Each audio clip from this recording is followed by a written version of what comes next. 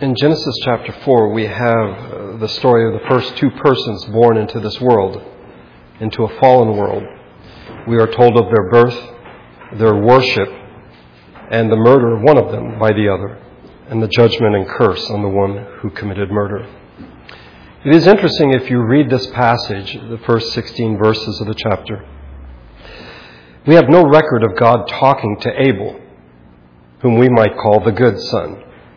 Instead, it is with Cain that God has at least two conversations. The first coming after they have presented their gifts of worship to God. Verse number 6, then the Lord said to Cain, "Why are you angry? Why is your face downcast? If you do what is right, will you not be accepted? But if you do not do what is right, sin is crouching at your door. It desires to have you, but you must master it." The second conversation comes after Cain has murdered his brother Abel.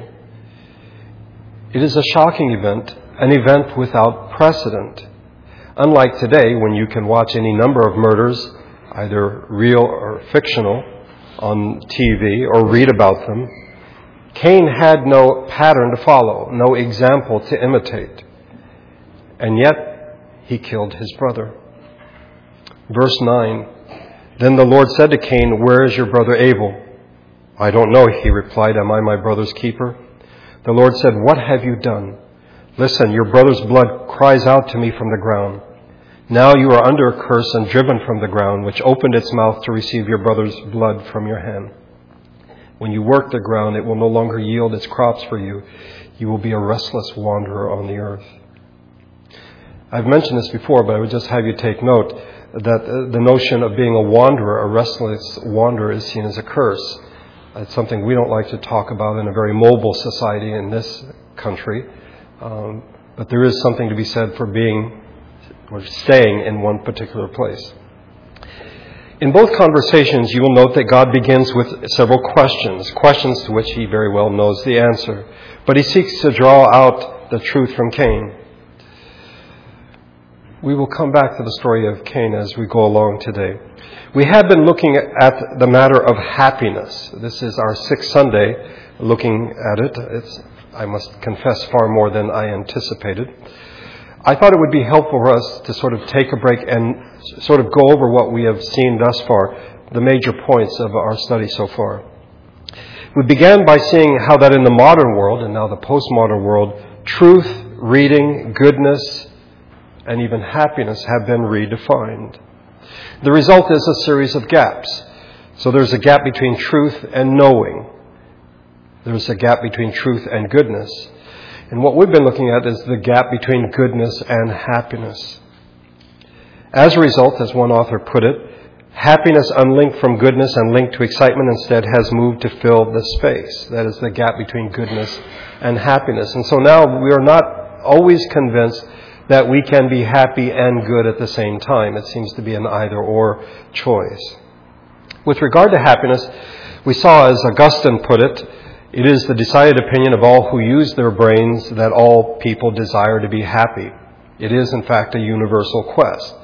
But if we go a step beyond that, and we did as we began this series, we could argue that it is an American quest, that Americans, which we are, in particular, have a desire to be happy.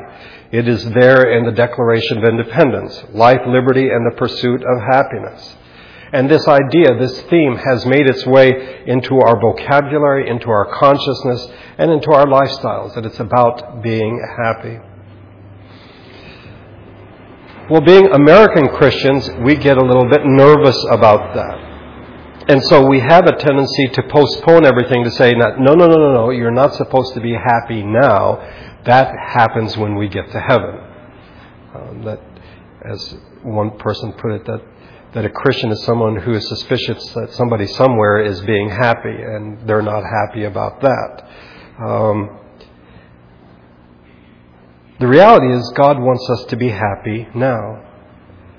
The beatitude, the bountiful life, and joy indeed is a deep and meaningful notion of the happy life, and it is at the heart of the Christian faith. What is happiness? It's been several weeks, so let me remind you of the definition we used. It is the condition of genuine human fulfillment and flourishing, rooted in a relationship with God whose mercy and grace was demonstrated in Jesus. We used the paradigm of creation, fall, and redemption. We started with creation. What was it that God intended when He first made man? And we found that what God intended was for man to be happy. That's why He constructed Eden, a garden of delight. No wonder it is called paradise. We find a setting for the truly happy life. And then we moved on to the fall. But before we did so, we noted that, in fact, creation still is good.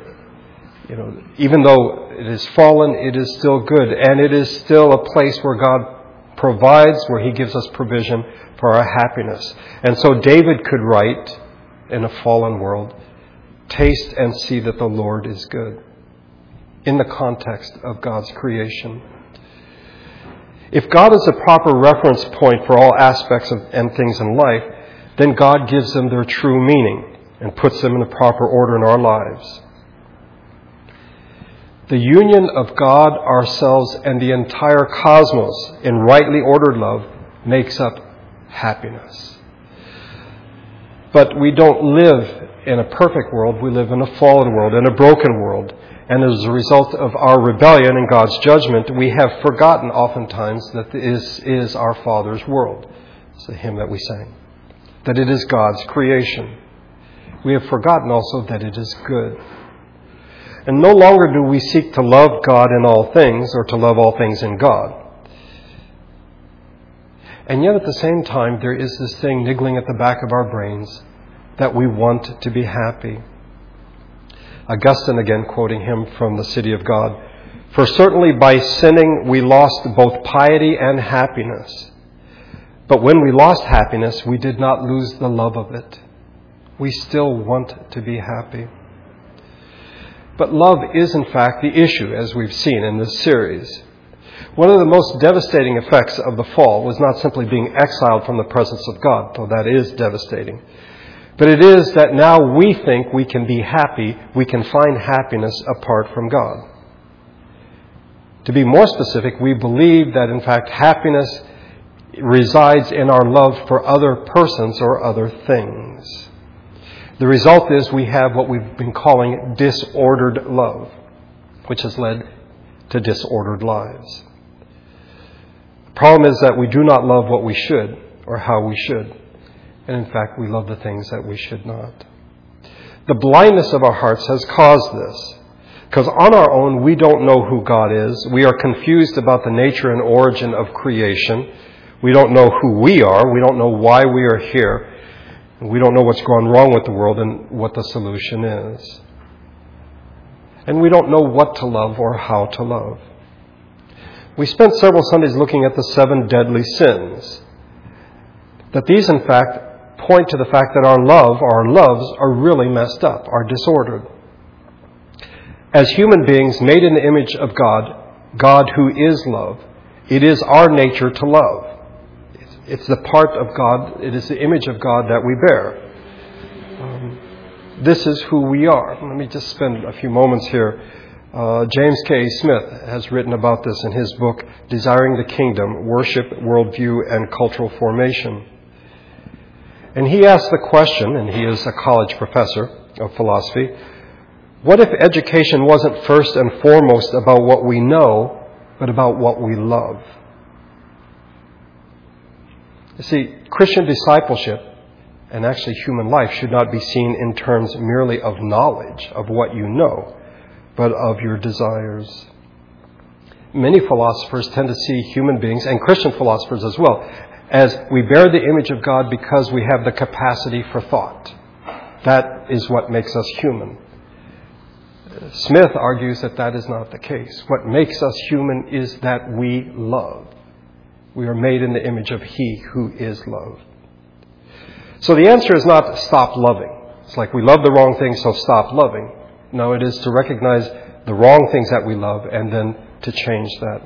The 7 deadly sins, to remind you, are pride, envy, anger, sloth, greed, gluttony, and lust. Pride, envy, and anger flow from the obsession with the self. I believe this is what we see in Cain. Greed, gluttony, and lust from an excessive love for things. In the end, rather than loving God, we either love ourselves or we love other things. And the result is that fourth sin, sloth. There is a deficiency in our love for God. In the story of Cain, we see, I believe, a man who is obsessed with himself. And therefore it results in anger, which flows, in my opinion, from his pride and his envy. Why was his offering not accepted? Why was his brother's offering accepted? He became angry, and this led him to kill his brother. Why are you angry? Why is your face downcast? If you do what is right, will you not be accepted? But if you do not do what is right, sin is crouching at the door. It desires to have you, but you must master it. Why was he angry? This is what God asks him. It was his disordered love of self that led him to murder his brother. In our disordered loves, I believe they have led us to try and find happiness apart from God.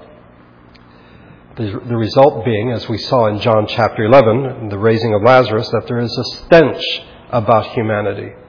As the King James puts it, he stinketh. Because we have sought to love apart from God. We've sought to be happy apart from God. But that's not the end of the story. Jesus came into the world to redeem all things, including our loves and our happiness. It begins with reordering our loves. Jesus has told us from the law that the greatest commandment is to love the Lord your God with all your heart, with all your soul, and with all your mind, and with all your strength. And the greatest commandment, as we've seen, Jesus tells us what we are to love, the Lord our God, how we are to love completely and unconditionally, and why we are to love. And as we saw, this is by implication. It is because it is the very best thing for us. It is our chief good. It is not because God needs our love. It is for us. Then the question came up, how do I know if I'm really loving God? Is there any tangible way for me to measure my affection for Him? And there is, as we saw in John 14. If you love me, you will obey what I command. Whoever has my commands and obeys them, he is the one who loves me. If anyone loves me, he will obey my teaching. God's commands help shape us and the human community for lives of goodness and happiness. And here we see God and man working as a team, with God leading and humanity following in obedience. We saw this last week, that the community is given commandments that are to regulate our moral life, our social life, our religious life, our economic life. These commands are not simply rules, but they are in fact intended to shape, they are to cultivate within us a sense of moral and spiritual wisdom. That this is what I was made for. This is how God wants me to live. God gave Israel commandments to guide them and direct them to live as He intends. And if we accept that God's intent in creation was for those made in His image, human beings, to be happy, to realize and embrace Him as their chief good, then the giving of His laws, His commandments to His people, has the same purpose, the same intent, for them to be happy, to enjoy God, creation, and self. By cultivating the wisdom behind the divine commands that enabled one to become an instrument of the world's flourishing. Simply put, happiness is a discipline that one might call godly self-enjoyment. We looked at this last week, that even in the commandments that we'll call the negative ones, if you wish, the shall nots, we see that God is seeking to teach us respect and self-restraint. So we are to have a respect for human life. We're not to commit murder. We are to have a respect for the sanctity of marriage. We are not to be unfaithful. We are not to commit adultery. We are to have a respect for property rights. We are not to steal from one another. We are to have respect for integrity. We are not to lie. We are not to bear false witness. And we are to have a respect for one another, and what belongs to one another, we are not supposed to covet. Delaying gratification is essential for both healthy individuals and community.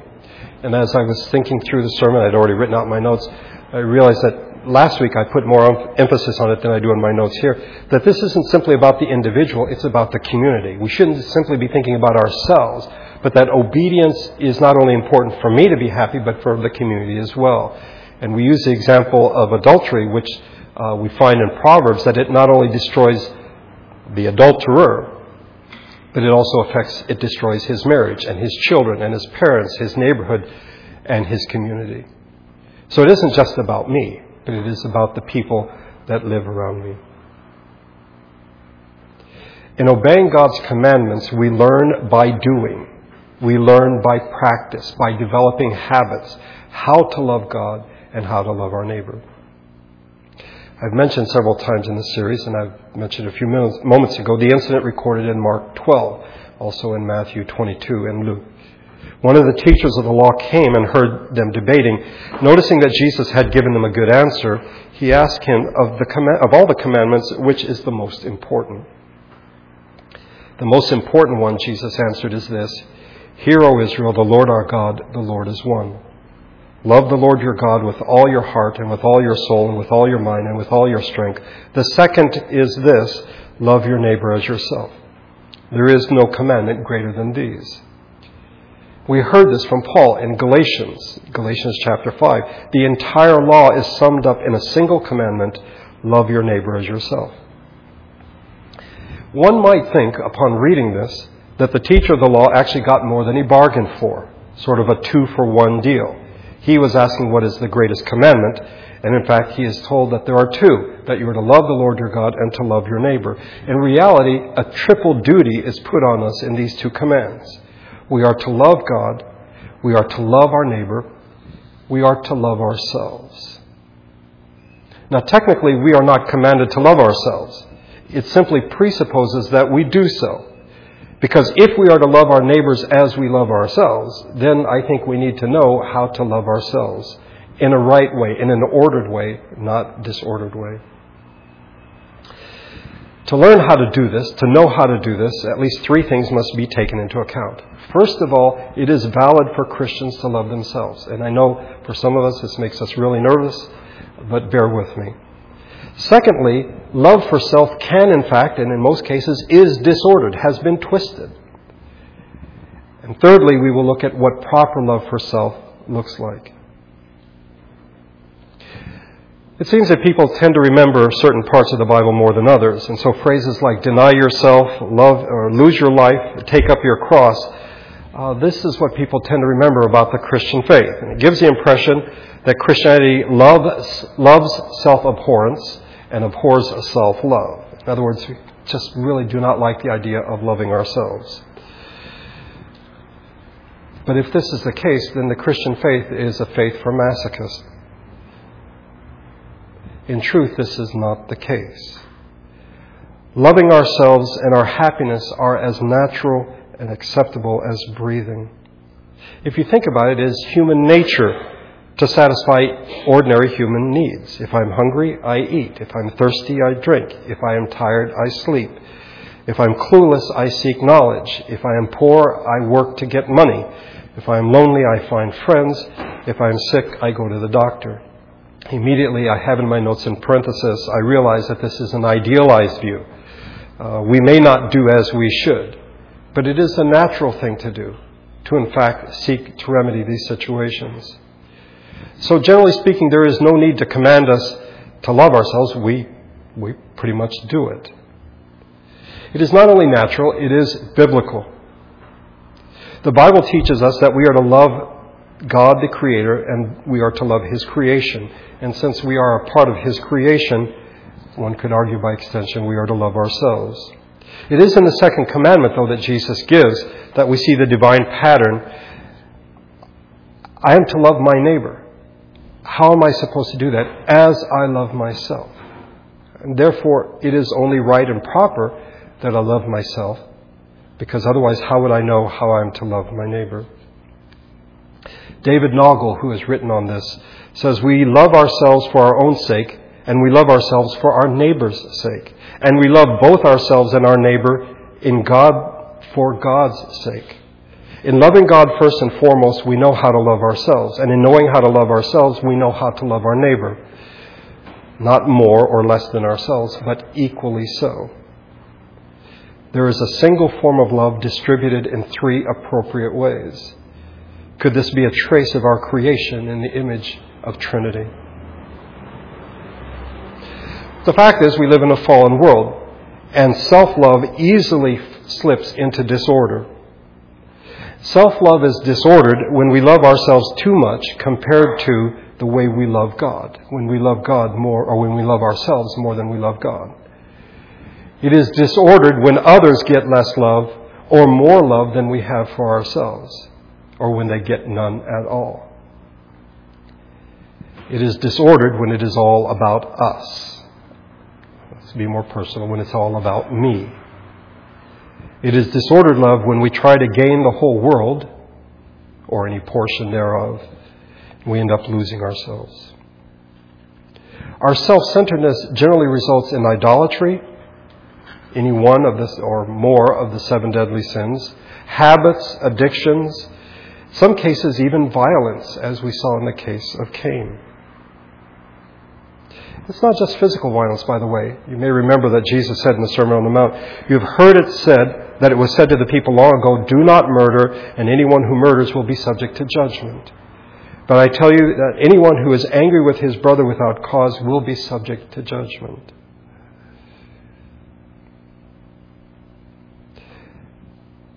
Cain was angry, and it led him to violence. Self-love is good when it is in harmony with our love for God.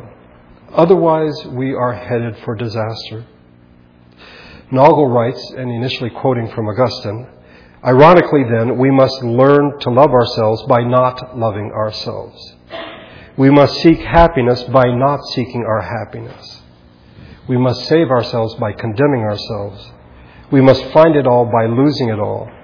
This is why Jesus made demands of his would-be followers that seem exceedingly harsh at first glance." And let me read to you some passages that may be familiar.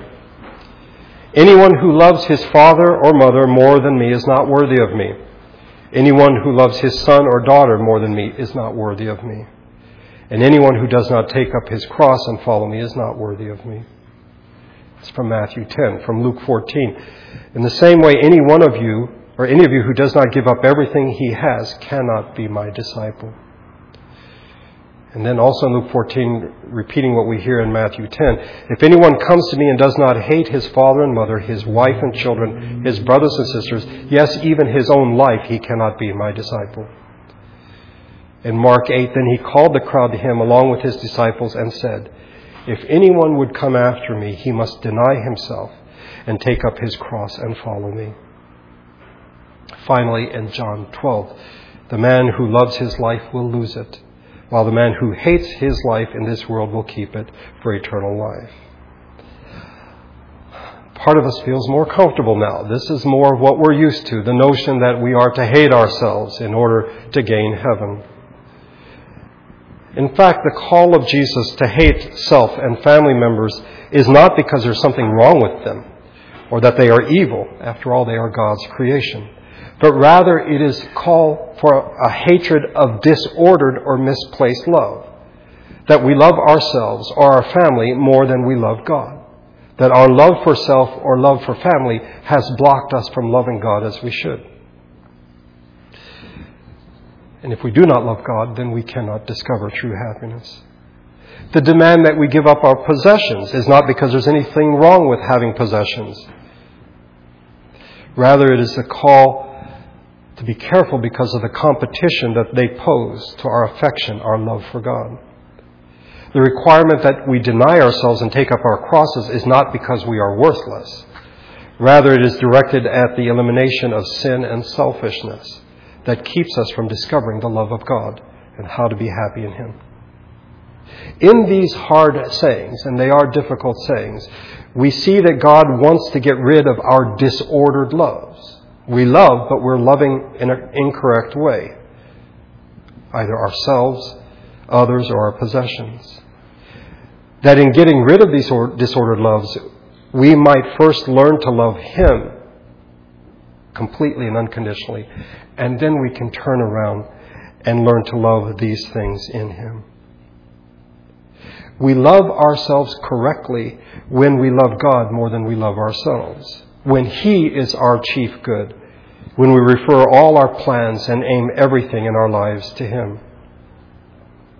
In a real sense, we do not love ourselves or anyone or anything else if we don't love God. If we don't love God, we don't really love ourselves or anyone or anything else. Appearances to the contrary notwithstanding. Loving ourselves in God is the greatest gift we can give and the best service that we can offer to ourselves. So we can draw the following conclusions. You only love yourself when God is your greatest good and when you love God the most. Only when God is your greatest good and you love God the most will you truly love yourself. And only when you love yourself as you should in God will you be able to love your neighbor in God as you love yourself. So we are to love God, we are to love ourselves, we are to love our neighbor, the second commandment. Let's recognize as we begin this part of the discussion that apart from grace, sin has killed any genuine concern we might have for other people. Pride, envy, anger, lust, greed rarely have spared any soul. Our habits and our addictions cause much pain to those nearest and dearest to us. And perhaps even violence is seen as an option, as we saw in the case of Cain. Apart from God's grace, we are not reluctant to use and abuse people as a means to our imagined happiness. But thanks to the good news that is found in Jesus, our love for others can in fact be reordered, just as our love for God and our love for self. It's a package deal. In loving God, we love our neighbors, and in loving our neighbors, we love God. Jesus said that the first commandment, or the second commandment, is like the first. So where do we start in this matter about loving our neighbors? Well, the beginning is always a good place. We are told that human beings are made in the image of God. And therefore, we are to love our neighbors as ourselves because they, like us, bear the image and likeness of God. It is, in fact, at least a part of the rationale for loving them, that they are made in God's image. And this is not an insignificant thing, because it is given its supreme expression in the incarnation, when Jesus came into the world, God in the flesh. And Jesus, in His being here, in His living here, and in His dying here, verified the exalted status of humanity. In His teachings we hear this. He tells us we are, after all, worth more than many sparrows, and the hairs of our head are numbered. God knows all about us. In His ministry, we see that Jesus touches people. He saves them. He heals them. He pronounces forgiveness and does what we would call miracles of mercy. In His crucifixion, we see that, in fact, human life has value. His death is a gift of God's only Son. But let's be practical. How should we love our neighbors in practical ways that meet their needs in such a way that they might find their greatest good in God? How should we love them that they may learn what it means to be happy in the Creator? The New Testament has much to say about this if we would listen. In Matthew chapter 7, the last chapter in the Sermon on the Mount, verse number 12, so in everything do to others what you would have them do to you, for this sums up the law and the prophets. The fact that we share a common humanity with our neighbors should in fact impel us to love them as we love ourselves and to do to them what we would have them do to us. This is popularly known as the Golden Rule. Unfortunately, the Golden Rule oftentimes has no connection. It is not tethered or anchored in the notion that we are to love the Lord our God completely and unconditionally. That is where we must begin. And from there we are to love ourselves, and then from there we are to love our neighbors. In the parable of the Good Samaritan, which was triggered by the question, what is the greatest commandment? Who is my neighbor? These questions and what you would have others do to you are answered in this parable, the example of the Good Samaritan. And at the end, we hear Jesus saying, go and do likewise. Go do the same thing. We also learn about loving our neighbor when we hear Jesus speaking of a new commandment. A new command I give you, love one another. As I have loved you, so you must love one another. By this all men will know that you are my disciples if you love one another. Thus we learn about loving our neighbors, that we are to love them as ourselves, that we are to treat them as we would have them treat us. And we are to love others as Jesus has loved us. This is what is new about this commandment. People have asked me this several times. This doesn't sound like a new commandment. It sounds like the old one just sort of rehashed. No, this is in fact something new in that Jesus says, this is how you love your neighbors, the way that I have loved you. We heard this in Galatians 2:20. The life I live in the body, I live by faith in the Son of God, who loved me and gave himself for me. Jesus demonstrated his love for us in humble service and in selfless sacrifice. Things which do not come naturally to us. Unless, again, I think we have sort of a masochistic streak that we like sort of being abused. We naturally want to be great. We want to be served. We want to be in control. But these are manifestations of messed up, of disordered self-love. Jesus offered a different model. This is how you are to love your neighbor. This is how you are to love yourself. And when two of his disciples were bickering about, okay, when Jesus takes over, we get into the kingdom, I want to be at the right and you can be at the left. And they started fighting about this. And Jesus explained to them how they were wrong and used himself as the example. Jesus called them together and said, you know that those who are regarded as rulers of the Gentiles lord it over them, and their high officials exercise authority over them. Not so with you. Instead, whoever wants to become great among you must be your servant, and whoever wants to be first must be slave of all. That's the paradigm. This is how you're supposed to live. And now, here is the example. For even the Son of Man did not come to be served, but to serve, and to give his life as a ransom for many. The night before Jesus was crucified, Jesus gave this commandment, this new commandment, to love as I have loved you. And he did so in the context of washing his disciples' feet. After that, he poured water into a basin and began to wash his disciples' feet, drying them with a towel that was wrapped around him.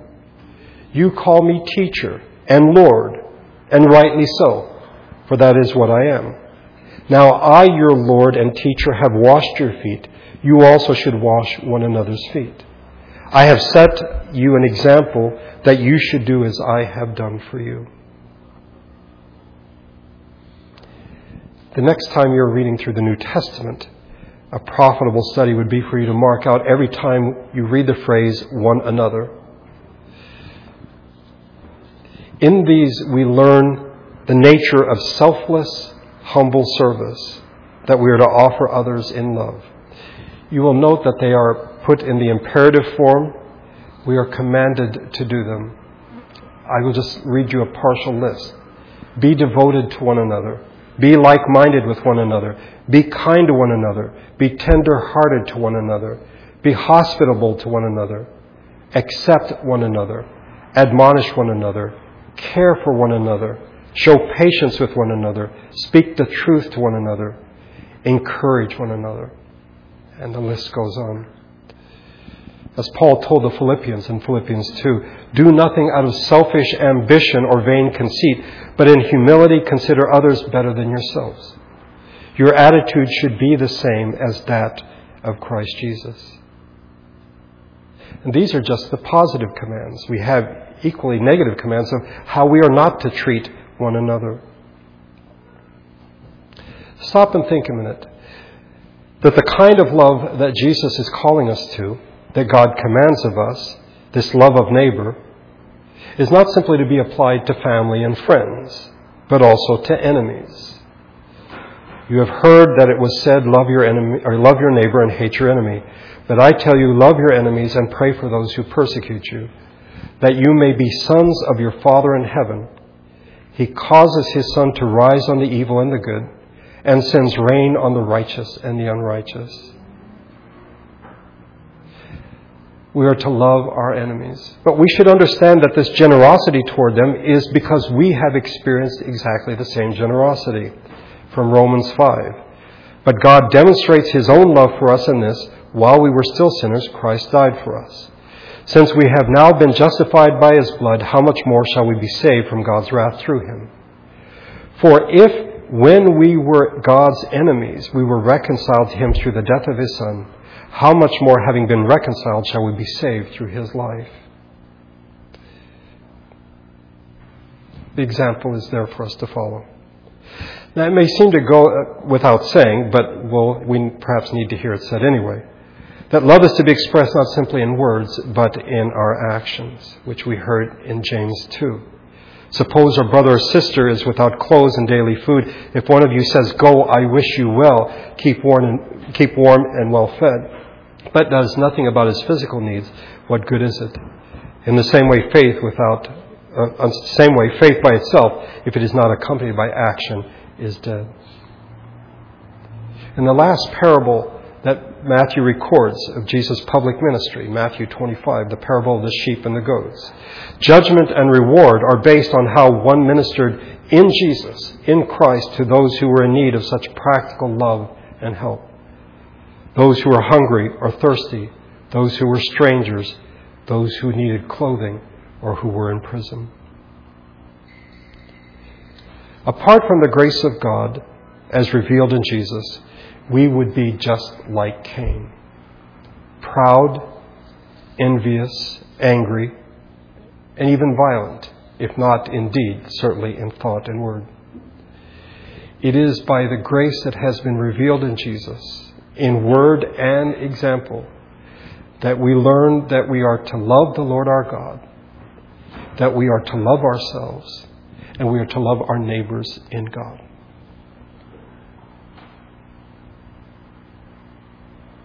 Seems simple enough. I would argue that,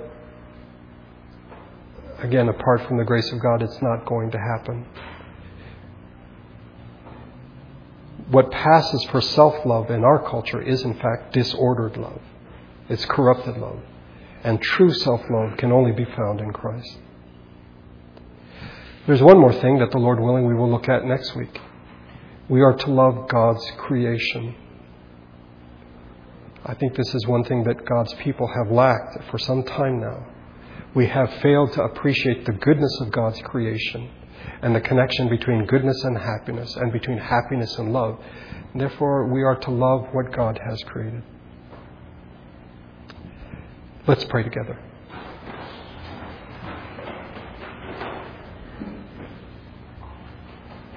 Our Father, if we were to be asked if we love ourselves, I think we would safely assume that we think that we do. But in fact, what passes for self-love is most often disordered love, in which we become the center of all things. Or perhaps if we have a negative view of ourselves, we love others more. We don't love our neighbors ourselves. Help us to see that our love is to begin with you. We are to love you completely and unconditionally. And from that, by your grace, we have a better sense of how we are to love ourselves and then to love our neighbors in you.